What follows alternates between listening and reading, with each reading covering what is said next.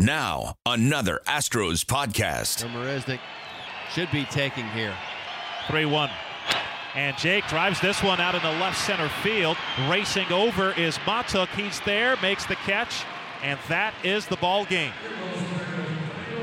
The Houston Astros make things interesting in the bottom of the ninth, but come up short, losing to the Detroit Tigers by a final of 6-3. Welcome back. Robert Ford joined by Astros manager A.J. Hinch. Lost yesterday to the Detroit Tigers. And generally speaking, a 2-2 game going into the eighth inning. Usually you have to feel pretty good about your chances with your bullpen and your offense for the most part. It just didn't work out for you last night. It was a little bit of a weird game, as it was very much a lull at the beginning of the game. Neither team was really getting on track. There were a few base runners, but not a lot. And then they put a flurry together at the end against Davinsky and Jankowski and separated themselves. So, well-pitched game on both sides. I don't think either pitcher was at their best, yet they didn't give up a lot of damage. So we just came up short.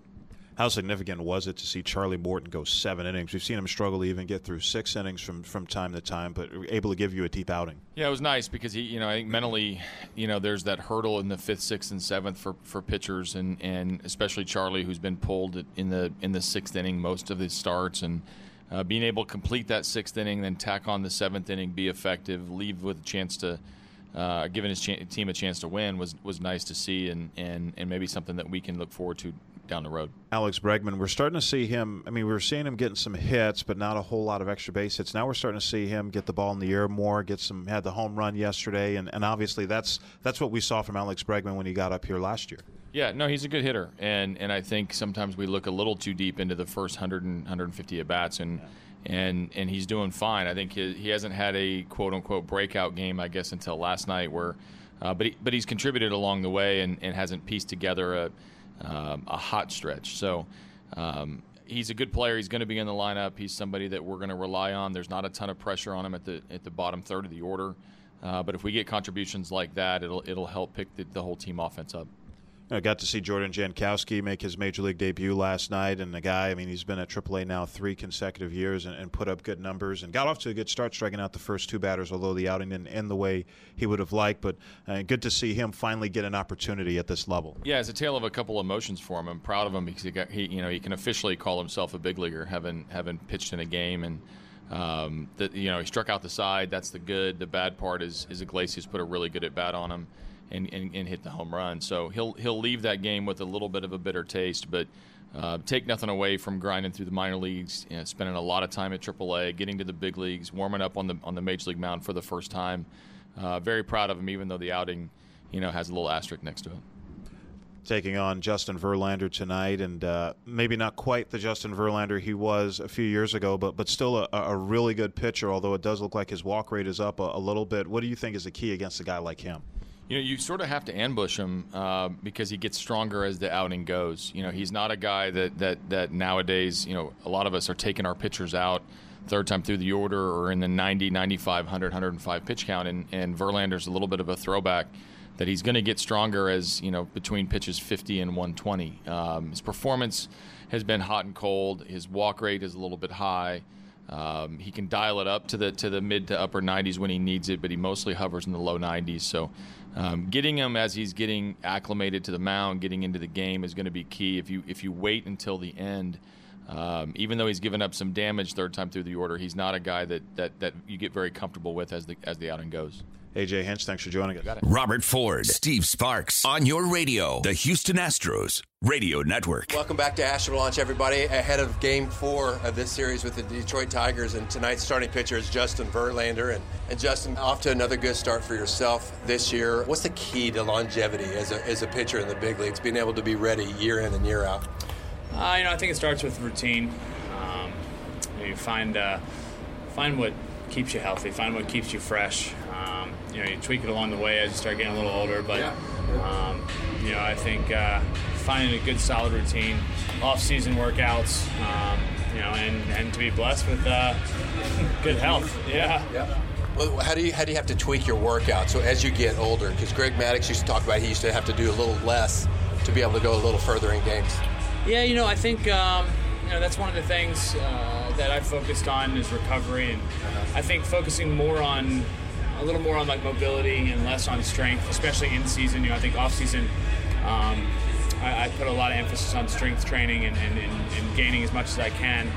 But then once I transition into season, then it's more focused on just recovery and getting myself ready for every 5th day. Justin, I picture you as a kid in Little League, and we all played against those guys that threw a little harder, maybe a little bit bigger. Did you end some careers when guys were in Little League?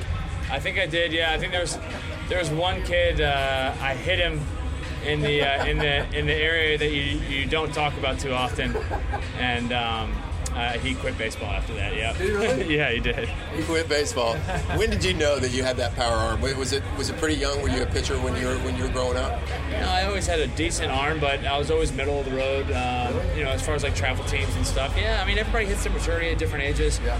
I was nothing like you hear about kids now in high school throwing 100 miles an hour, and I was never that guy. I was 89, 90, topped out at 93.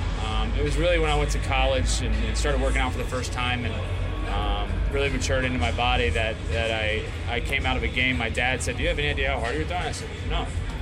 93, 94 probably. He said 97. No way. Yeah, and that was the first time where I kind of like, wow, I don't see too many guys in the big leagues doing that. Like I got a chance. Yeah. I want to ask you about something. So I left Detroit 2003, and we had some bad teams.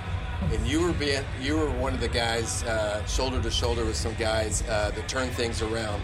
What was Detroit like when you guys made it to the World Series? You started to turn around because it had to be special.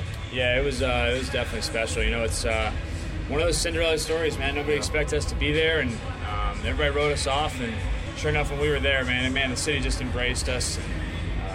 It was a pretty jovial time around the city. I think the city was going through its hardships. Yeah, I mean these people worked so hard and needed something to get away, and we were it, and they really embraced it. Last thing, Justin Verlander, who's pitching tonight against the Astros. Justin, you've taken on the Warriors program back in Detroit. You do some stuff with having some guys come in your suite and things like that. Why is it so special to you? Well, I mean, we're playing America's pastime here in the greatest country in the world, and we wouldn't be doing that if it weren't for these men and women that are protecting us overseas. So, I think it's just something that I'm passionate about, and I'm very fortunate to be in a situation where I can give back, and that's what I'm passionate about, and those are the men and women that I want to help. So, you mentioned having them in my suite. I launched Wins for Warriors, and giving back in many ways. And to be honest, it's just the beginning, I think. I want this to be a charity for veterans that just so happened to be started by Justin Verlander, not Justin Verlander's charity, if that makes sense. I want it to transcend me and be something that can really help. This has been a production. And whoever in this crowd wasn't standing before, well, they're getting to their feet now. Of the Houston Astros. This place is rocking right now. Radio Network.